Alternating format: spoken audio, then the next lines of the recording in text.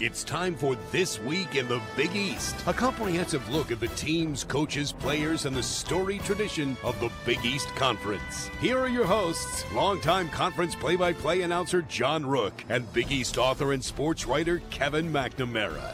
Welcome to This Week in the Big East. It's our weekly look at the teams, coaches, players, and stories from the schools inside the Big East Conference. I'm John Rook, once again with Providence Journal beat writer, Basketball Times contributor, and author Kevin McNamara. And we know we have a leader in the clubhouse, Kevin, but maybe there's a lurker on the back nine somewhere, ready to kind of strike with 6 holes or 6 games to play, perhaps. It's a bit surprising to some, though, that Seton Hall had largely maneuvered their way in and around the league, I think, with just one loss before Wednesday of this week.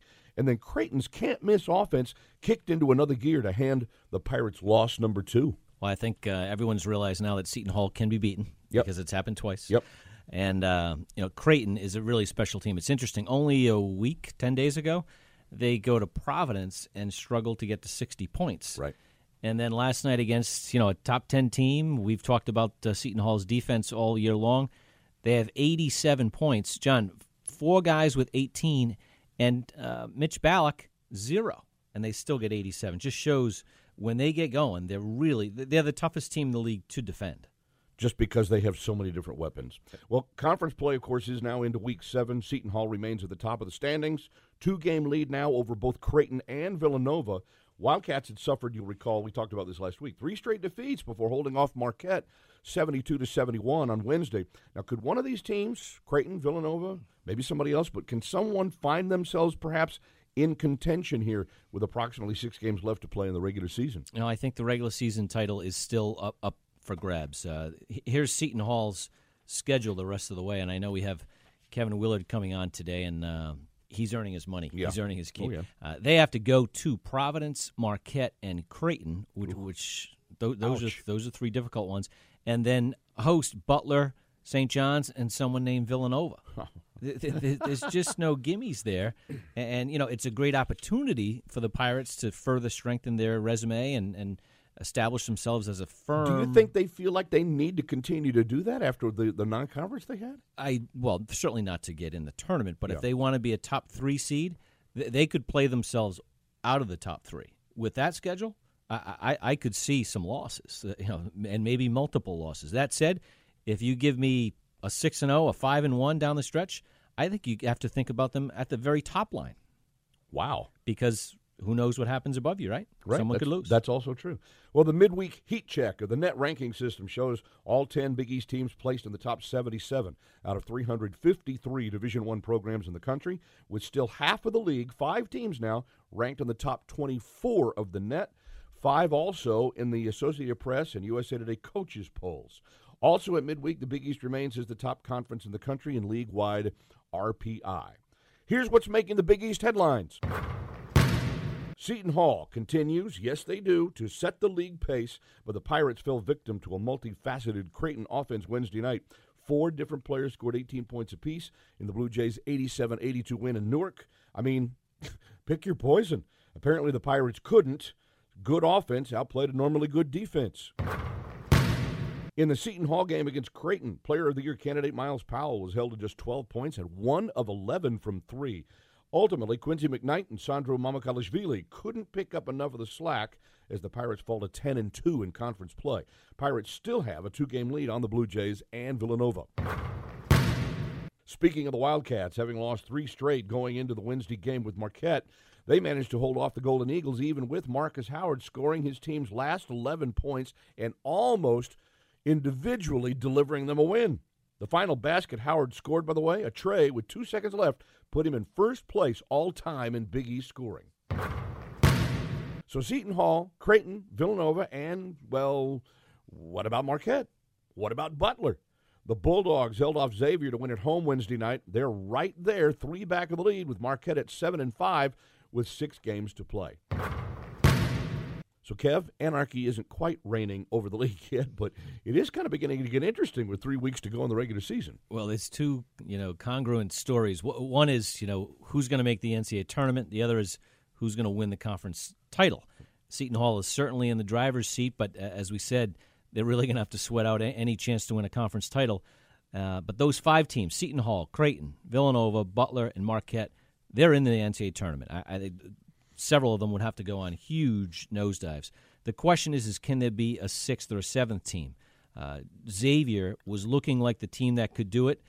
They lost this week. They have a big one on the weekend. Every single game for the Musketeers down the stretch is big, and I think Providence has fallen off that conversation after a 2-game losing streak. Well, if you have your own questions about your team or the others that you follow in this league, we'll send them to us. Hit us up on Twitter with a hashtag TWITBE, TWITBE. Thanks, as always, to our Westwood One affiliate stations for tuning in. If you're catching us on Sirius XM, we welcome you to an up-close and personal view of this Big East Conference. If you do the podcast thing, thank you for listening. Thanks for downloading iTunes, Stitcher, Google Play, checking us out on Spotify, all our podcast partners this season. Make sure you leave us a review if you can. And also, you can listen online. BigEast.com and WestwoodOneSports.com are the addresses. This week, we'll hear from a former Big East star that once terrorized opposing teams with his grace and agility, not to mention his scoring ability. And we'll visit with a former league coach who has watched these Big East teams on the floor for television and has found a common thread in several of them. But first, the spotlight shines on a current head coach that has his team meeting preseason expectations and then perhaps exceeding them as we get ready for the madness yet to come. Seton Hall's Kevin Willard joins us next. This week in the Big East. Coming up this week in the Big East Spotlight. As one of the country's leading Catholic universities, Seton Hall has been shaping students in mind, heart, and spirit since 1856. Today, the hall is home to nearly 10,000 students, taught by world-class faculty. Our professors shine in the classroom, sharing their expertise with bright young minds who are hungry to learn. And as a member of the Big East, our student-athletes compete in one of the nation's top athletic conferences. Whether on the court or in the classroom, our students learn by doing. This is Seton Hall's moment. Be part of it. Big East Spotlight.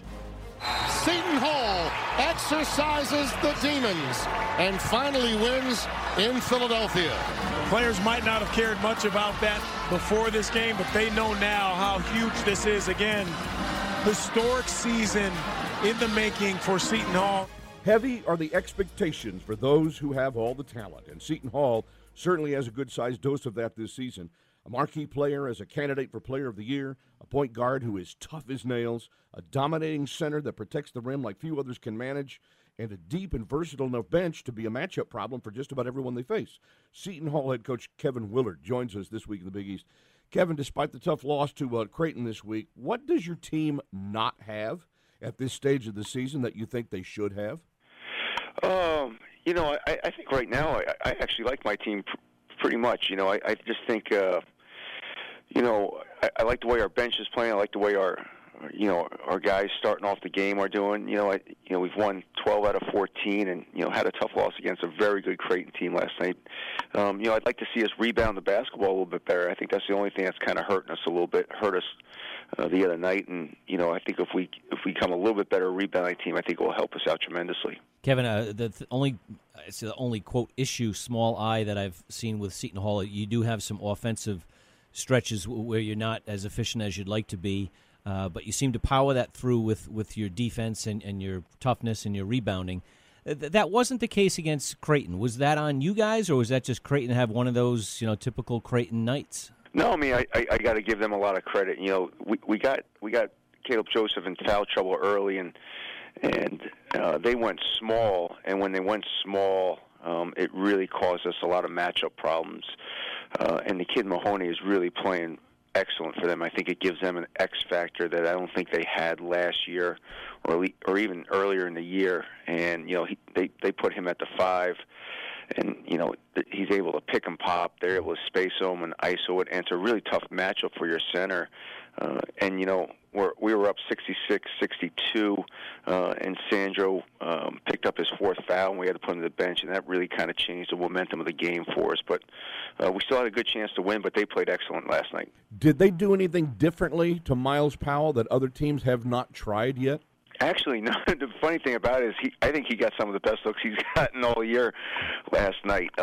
He had 4 or 5 wide open looks in the second half that he usually knocks down, and he just had one of those nights where every once in a while great players have an off night. And what I was really happy with our team was, even though he was struggling, we were able to still score 82 points and still have a chance to win the game. Right. No question. That was going to be my follow-up. Is even on a really, Miles is probably worst shooting night of the year. You do score 82 points and are in position to win. And then now I have to ruin your morning, Kev. I look at your schedule the rest of the way: 6 games, 3 on the road, 3 at home. I think 4 of the 6 are against ranked teams. Do you look at that as a challenge that'll get you ready for March, or you just want to get to the finish line? No, I mean, I think that's, when I looked at the schedule when it first came out, there was a couple stretches where I knew it was really going to be, really battle test us. And really the last half of our season, we probably have the hardest schedule of anybody going in. So I think the biggest thing for us, is, it gives us great opportunities to obviously improve our seeding in the NCAA tournament. And it gives us a chance, to kind of get even more battle tested going into March, which I think is important because obviously we still have at Marquette, at Providence, and at Creighton, 3 incredibly tough road games. And then our home games, I think St. John's is a tough matchup with everybody. They play so hard. And then obviously Nova home and Butler, who I think is as good as anybody. So it's going to be a good test for us, but it gives us good opportunities too, and I think that's the way we're looking at it. Seton Hall head coach Kevin Willard joining us this week in the Big East. Kevin, I want to go back to the heavy expectations that we began with here because clearly you guys knew what kind of a team that you had, I think, before the season started. And yet there were some bumps in the road early. About what point in time did the season arrive at when you discovered, hey, this team really can meet up to the expectations that we all had for it before the season started? Pretty early in the season, to be honest with you. I really like the way this team kind of came out focused. We played Michigan State at home and really controlled the game most of the game. I should have won if we had played a little better.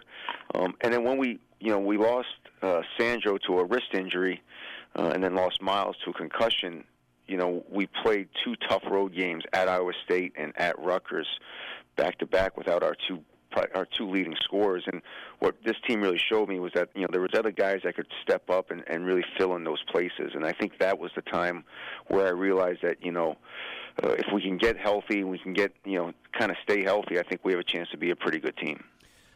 Kevin, it's funny, you probably have 2 of the leading candidates to be the most improved player in this league in Roe Gill, and so other people are pushing for Quincy McKnight. And it's interesting, if you look at Quincy McKnight's history, he averaged 17, 18 points before you got him in college, right. And yet he has taken such a good leap this year. Can you just speak to his improvement and obviously how important he is for you?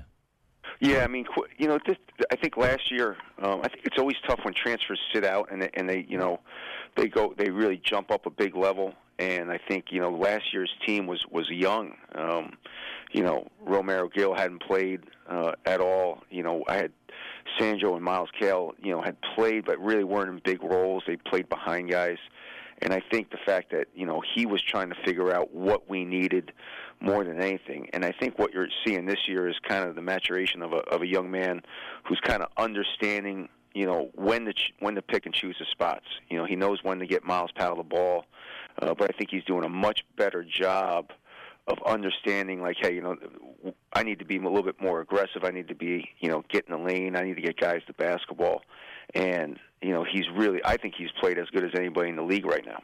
Let's kind of go for a moment also to your sort of re-including into your lineup Sandro Mamukelashvili. And can I just call him Mamu? Is that all right? Absolutely. I call him Sandro. So you call him Sandro? It's a good trade-off, yeah. Whichever works, right? It's a mouthful. Either way. But when you lose somebody like that to an injury and then you have to almost reincorporate them into your lineup, I wonder if you might speak to how difficult that can really be, because I think a lot of people don't realize how tough that could be on a coach. You got to get going one way, then you got to change direction, then you got to go back to another way again. Especially at this time of year, I think the thing that's helped us with Sandro is the fact that he was able to run and stay in shape. Sometimes when guys, if it's a foot injury or an ankle and they're not in good game shape, they're not in where they can play minutes. I think the biggest thing for us was Jared Rhoden has really started playing well, and he started playing well at the power forward spot. But we also need him to play at the small forward spot. So Sandro's a very smart player. He's able to pick things up very fast, and the fact that he was able to stay in pretty good shape was a little bit easier to get him back into the lineup and get everyone used to having him there, because I didn't have to worry about him getting in shape. And Jared's done a great job of moving back to the small forward spot, and I just think the fact that Sanjo's a very intellectual player has really helped the process, because sometimes it can be very difficult.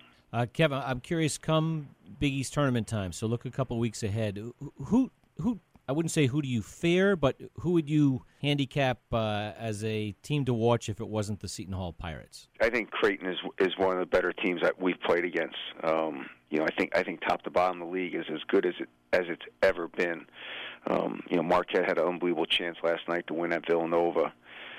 But I think Creighton, what makes Creighton so difficult is, we held Mitch Ballack to 0 points last night, and they still scored 87 on us. They have so many different weapons that can hurt you, and I think Marcus Zagorowski is a guy that not a whole lot of people are talking about, and probably should be, because he's a guy that plays 38 minutes a game for them. He had 8 assists last night, only 3 turnovers, had 18 points. He gets everybody involved, and I just think they're a team that, when they're really shooting the basketball and they're playing at the level they played last night, they're a hard team to beat. That's Seton Hall's Kevin Willard. Can't say that I disagree with his choice of Creighton either at this stage of the game. Next up, who's hot? Who earns the props? Who gets the credit? Who should you be watching for this weekend? That's next. This week in the Big East. Coming up, who's hot? This week in the Big East. Every day, the NCAA is working across campuses to keep college athletes safe by committing research and resources to their physical and mental health. Physical and mental health includes, but is not limited to, education, research initiatives and new policies on concussion, promoting best practices around cardiac health, sexual violence prevention and education, mental health resources and training, alcohol and other drug abuse prevention, guidance on nutrition, sleep, and performance, creating safety guidelines for all NCAA sports, support of the American Development Model to prevent overuse injuries. Whew. And that's just what we could fit within 30 seconds. Visit ncaa.org/wellbeing to learn more. Who's hot? 4.8 to play. The inbounds to Howard. Toward midcourt. Howard, middle of the floor. Fires a three. It's good at the buzzer, but Villanova wins it 72-71. For Marcus Howard, the sweetness of becoming the Big East's all-time leading scorer in conference games on that three-pointer is met with the bittersweet feeling of losing this one 72-71 to the Villanova Wildcats. Welcome back to This Week in the Big East. John Rook with Kevin McNamara on the weekly honor roll. No big surprise here. Player of the week was Myles Powell of Seton Hall. The senior averaged 26.5 points and 5 rebounds. Pirates had a couple of road wins before stubbing their toe on Wednesday against Creighton. Seems like a broken record when we're talking about Myles Powell, but he figures out a way to score. He figures out a way to help his team win in sometimes the most timely chances possible. Well, he's a very unique player. He's been a little bit streaky in the last, I'd say 2 weeks a little bit, and obviously hit the skids a little bit in that Creighton game. But Powell is the kind of guy, when you need a shot late in the game, you probably don't want the ball in anyone else's hands in the Big East. He's that explosive. Sure. I think getting the consistency down the stretch offensively, and I think getting Mamu back in the mix at a full-time, high-efficiency basis, I think that's the key for Seton Hall going forward. Freshman of the week is Kiki Tandy of Xavier. He averaged 11 points and a couple of wins against DePaul and Providence, and we got a first-hand, up-close look at how Tandy can really be that offense off of the bench that Xavier has sorely lacked. Vinnie Johnson? Yeah, kind of. Little microwave action? Yeah, sure. That's exactly what I've seen. And it's not just the three-point shot, too. He takes the ball to the hole really well. Clearly a building block for the Musketeers in the next 3 years. On the honor roll this week, Kamar Baldwin of Butler, the familiar name there, had the game winner in the big win over Villanova by 3 points as well. Damian Jefferson of Creighton, 14.5 points and 3.5 rebounds in a 1-1 week before Creighton was able to knock off Seton Hall on Wednesday.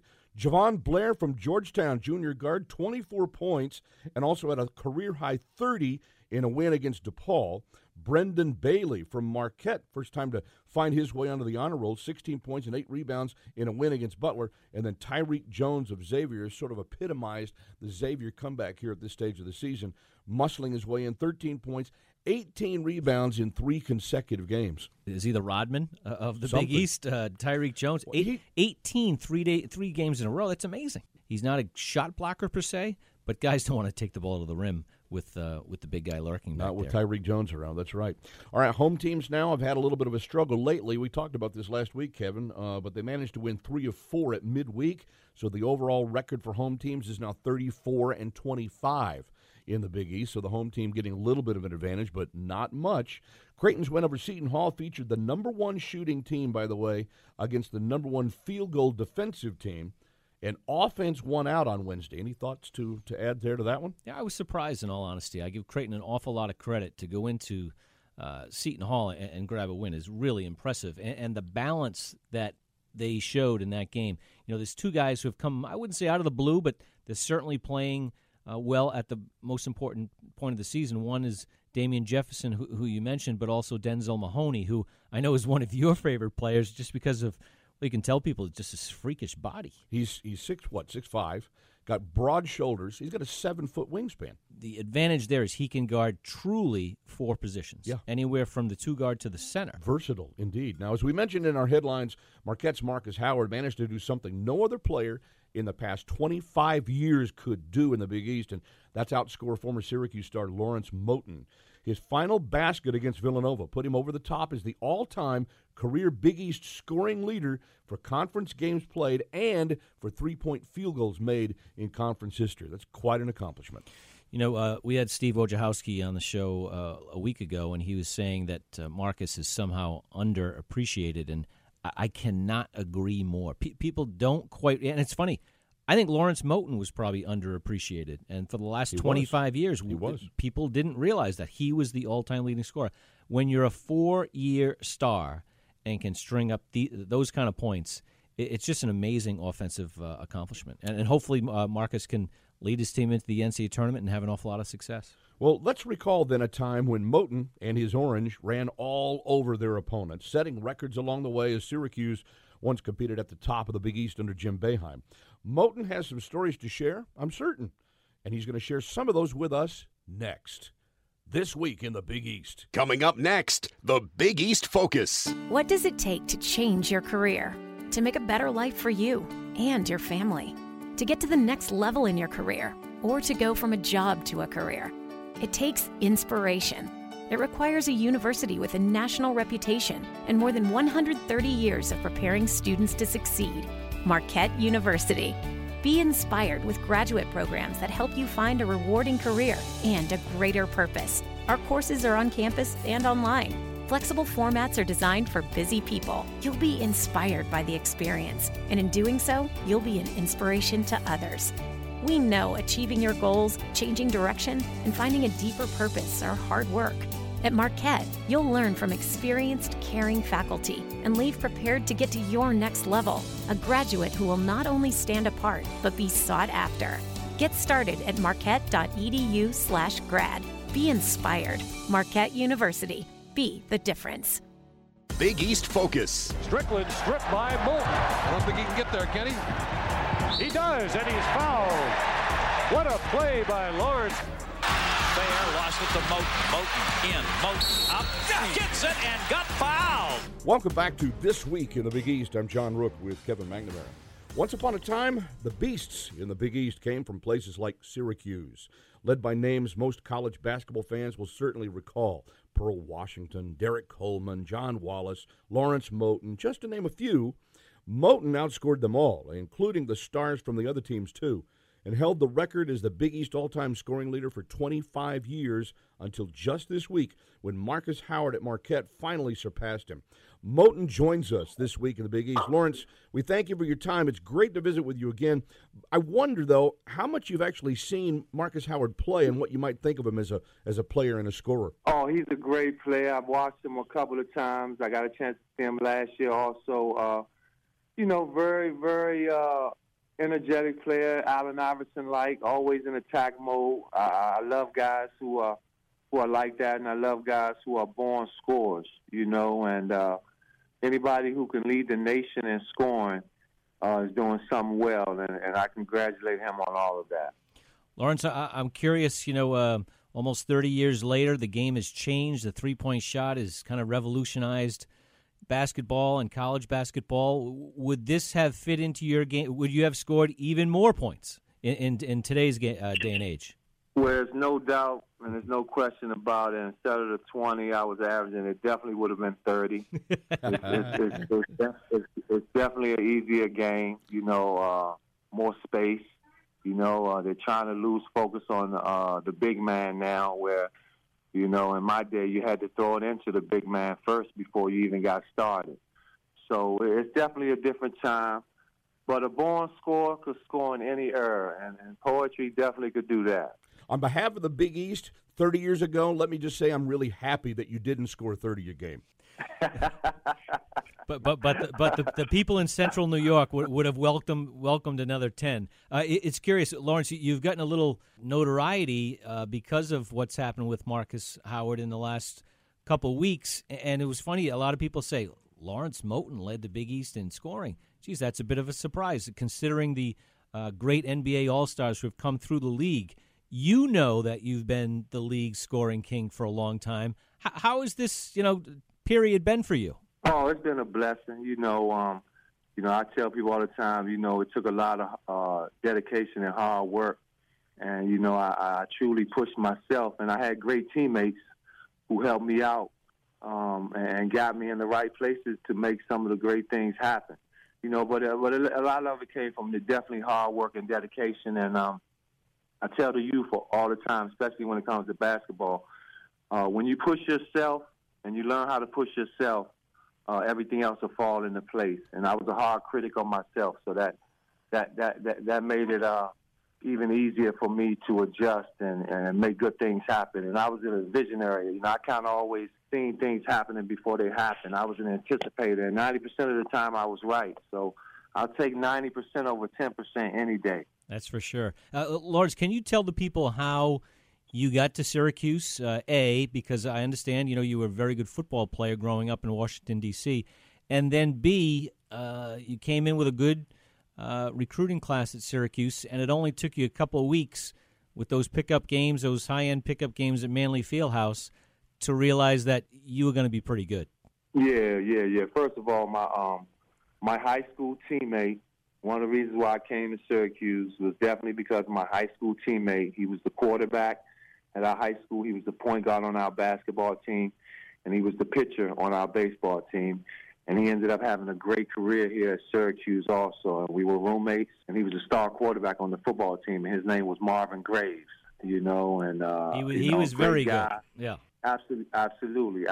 Only three-time MVP and 3 bowls here at Syracuse. And, he just told me a lot of good things, and when I came up here and took my visit, one of the great players, Billy Owens, who was one of my favorite Syracuse players.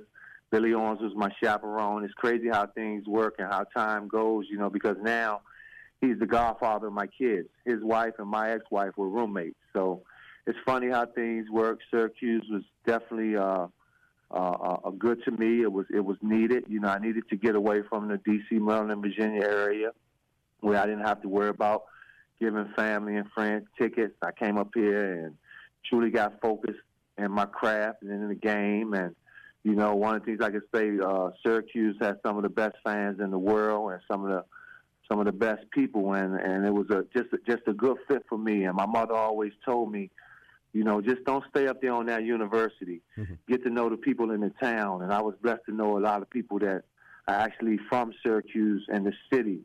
And it made things easier for me, and it was easier to adjust. And it was easy to do good things, when you got good people that are supporting you. Former Syracuse star Lawrence Moten joining us this week in the Big East. Lawrence, I wonder if you might relate your experiences 25, 30 years ago now as you arrived at Syracuse and trying to acclimate from the inner city in Washington, as you talked about, to the job that you have now. You're a meeting or mentoring specialist at Clary Middle School in Syracuse, New York, which means, of course, I think most people understand you work a lot with younger kids. How did your experiences help you do what you do now? Oh, well, it's a blessing. First of all, I got my degree in childhood education at Syracuse, so it was pretty much a no-brainer. I'm good with dealing with the youth, understanding that they need positive motivation and people that's going to tell them the right thing because they've been through situations. I've come up from Washington, D.C., very rough area, very rough community, but, we had a strong bond and I had good mentors to teach me, and led me on the right path. Of course, nobody's perfect. Everybody makes mistakes, but I truly had some great men and women who taught me how to be a respectable young man and just try to live like the right way and try to do the right thing. And that's what I'm here, up in here in Syracuse now, mentoring these kids and, just trying to have them live a positive life. Have them understand that they have to respect each other themselves first before they respect anybody else, and just live the right way. That's all I'm about. I enjoy teaching. I enjoy coaching. I train kids too. So teaching is coaching. Coaching is teaching. It's no different. It's all about mentoring these youths and trying to get them to be the best people that they can be. Lawrence, we'd be remiss if we didn't ask you about the Big East. I know that Syracuse is no longer in the Big East, but I think all the old Syracuse players, they consider themselves Big East alumni, and those memories of the great games at the Dome and obviously the Big East tournaments at Madison Square Garden, I'm sure those are some of your sweetest memories. Absolutely. Great memories. I have nothing but good memories of my 4 years here at Syracuse. 5-2 against Georgetown. Got some great wins on UConn and St. John's and Villanova. My 4 years here were definitely good. The Big East was a very strong conference back then. Right now, it is called the Big East, but it's I tell people it's the Big East, but it seems like a different league. With Butler and Marquette and Creighton and those teams. Much respect to them. I'm not trying to disrespect them in any way, but there's no question about it. You name the guys that are former Big East players, and most of those guys went on to the NBA and did some great things. So stronger league for sure, and I truly want to congratulate Howard on getting that, breaking my record. 25 years is definitely a blessing, but also understand, I have a friend, Nate Pena, and we always talk, and one of the things he always tells me is, Mo, he might get the record, but I want you to tell everybody this: it's not the real Big East. So he says that all the time, and a lot of people have contacted me and within these last 2 weeks and just said, it's not the same anymore. But we still have to give the young fella his due, but understand that I guess I can say I'll keep the award from the 80s, 90s, and 2000s, and Howard can have it for this new era. Thanks once again to former Syracuse standout Lawrence Moten for joining us. Next, the national perspective comes from a former coach calling the action from behind a microphone rather than in front of the bench from the sidelines. We'll get his thoughts on Big East challengers now and in March. Steve Lappas joins us next, This Week in the Big East. Coming up next, the national perspective. At Creighton University, students have more opportunities.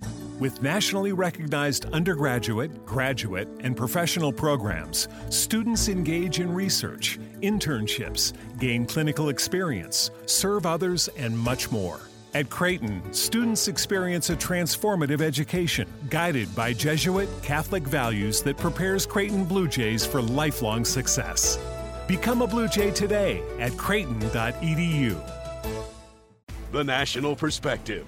Robinson Earl, way out on the perimeter.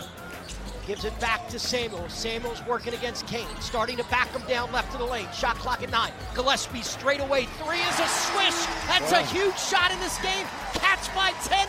Welcome back to This Week in the Big East. Do we have a national title contender in this league this year? It's certainly strong from top to bottom, as the numbers have read all season long. But there is a tough out at the top. Or is there a tough out at the top? And how many Big East teams might challenge along the way?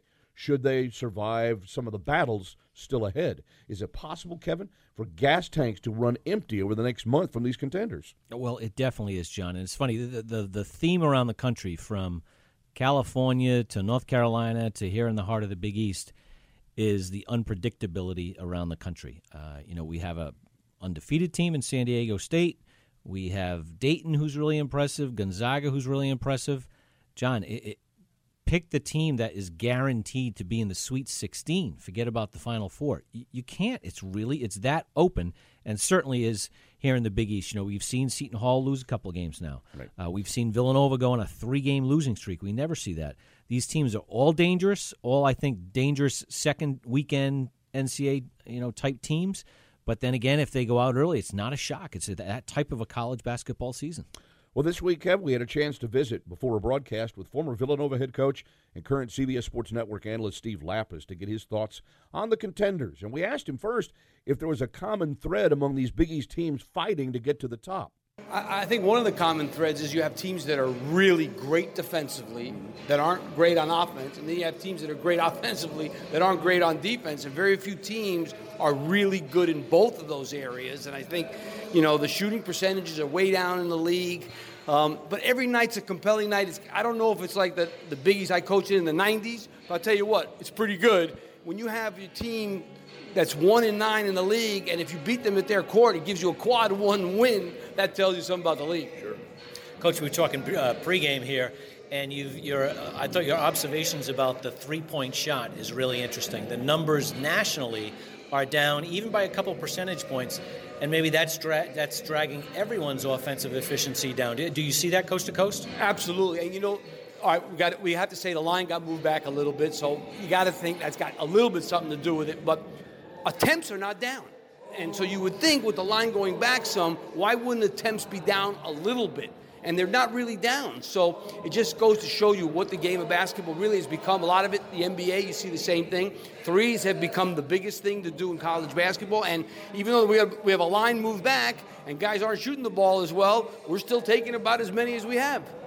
What are your thoughts on the officiating thus far? I mean, clearly people love to hate the officials.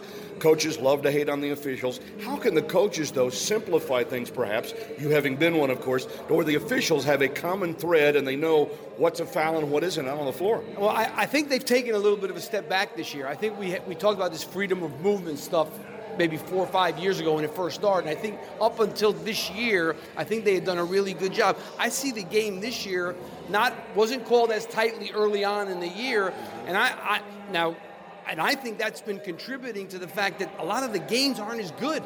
And that doesn't mean we don't have close games. We have close games, but they're just not as well played as I think they've been in the past. I think, look, these are really good officials, but I think this year we took a little bit of a step back, not calling a lot of these touch fouls, these arms, and these physical things early in the year. And I think here's where we are because of it. Is one team that may have the best Big East seed come NCAA tournament time, and speaks exactly to what you're talking about, is Seton Hall. Excellent defensive team, NBA size up front, but boys, sometimes they struggle to score. But defensively, good luck getting 70 points against them. Well, the big kid obviously is become a real force in the paint. So when you got a 7'2" shot blocker like him, it makes a big difference. And they also have the X factor, which is even though they are not a great shooting team, they got a guy who can get 30 on any given night. And coaches run plays at the end of games. You're in a tight game, close game, you run a play. But a lot of times it comes down to a kid making a play, and there's nobody better. And I know Marcus Howard is really good too at Marquette, but I don't think there's anybody better than Miles Powell at making his own shot when he needs it. And that is the best weapon a coach can have. Forget about running a play, the end of the shot clock. You got a guy like him, you're going to get something good. Visiting with former Villanova coach and CBS Sports analyst Steve Lappas this week in the Big East.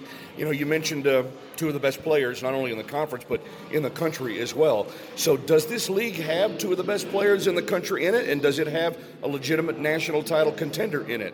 I think Seton Hall, we have to say, is a national title contender. Mamu Keshkavili coming back, whatever. I have trouble with his name. Mamu. We go with Mamu. No, let's make it easy. Mamu. We'll make it easy. With him coming back really and playing well on top of it like he played the other night, throw him in with the big kid, and then you got Miles Powell and McKnight.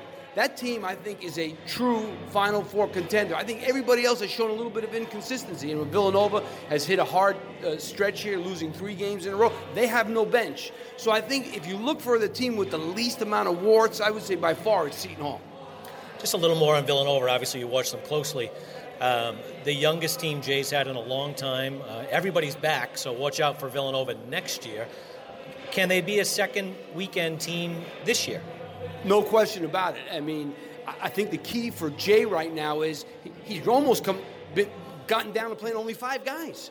You know, he played Swider, who I think early on had some really good games. Now he has he's not playing much off the bench. They play a Slater a little bit off the bench. He's not a shooter. They played like 18 minutes, 2 guys off the bench the last game. So I think they've got to get back to having somewhat of a bench. A guy like Swider is important because he can really shoot the ball. He's capable. As you guys know, he's from up your way. So I think that's the key. But, Sadiq Bey is as good as any player in this league. I mean, he's a pro. There's no doubt about it. Gillespie has been far better than anybody thought. He's been an all-league player. So they have guys. I think Robinson Earl hit a little bit of a wall. They have the talent, definitely, to go into the second weekend. Time to put you on the spot. How many NCAA teams does the Big East have, number one? And number 2, is there a sleeper in the bunch that can get to that second weekend? I think when it's all said and done, there'll be 6. I think right now there's probably 5 pretty much locks almost at this point. I think in the end it's going to be 6 because you can't, you beat each other up. That's why I can't see a 7th, even though there's obviously 9 teams that's still alive to do this. I mean, even DePaul at 1-9, I mean, if they go win 6 games in a row, I'm not saying it's going to happen. All of a sudden with their RPI, net score, they're in it too. So I think 6 when it's all said and done, which is obviously 60% of the league, and Providence being one of the teams that's still in the hunt. Lastly, I'm curious, when you go around the league that you worked in so much, do you enjoy still coming to these old Eastern haunts, as they say? I'd rather be in Madison Square Garden right now, truthfully, but even when I was coaching, I was telling Ed before the game that I used to get the schedule, the Big East schedule, and I would look at the St. John's game like I was trying to draw an inside straight. You have the cards like this, and you're trying to draw an inside straight. That's what I used to do with the St. John's schedule, hoping we'd be in Madison Square Garden and not here. So it's a big difference when you got to play in this building. But, yeah, I mean, I enjoy seeing the guys, going back to these places and being around, for sure. Got one more for you as well. Compare the Big East today to the Big East that you were in 20, 25 years ago.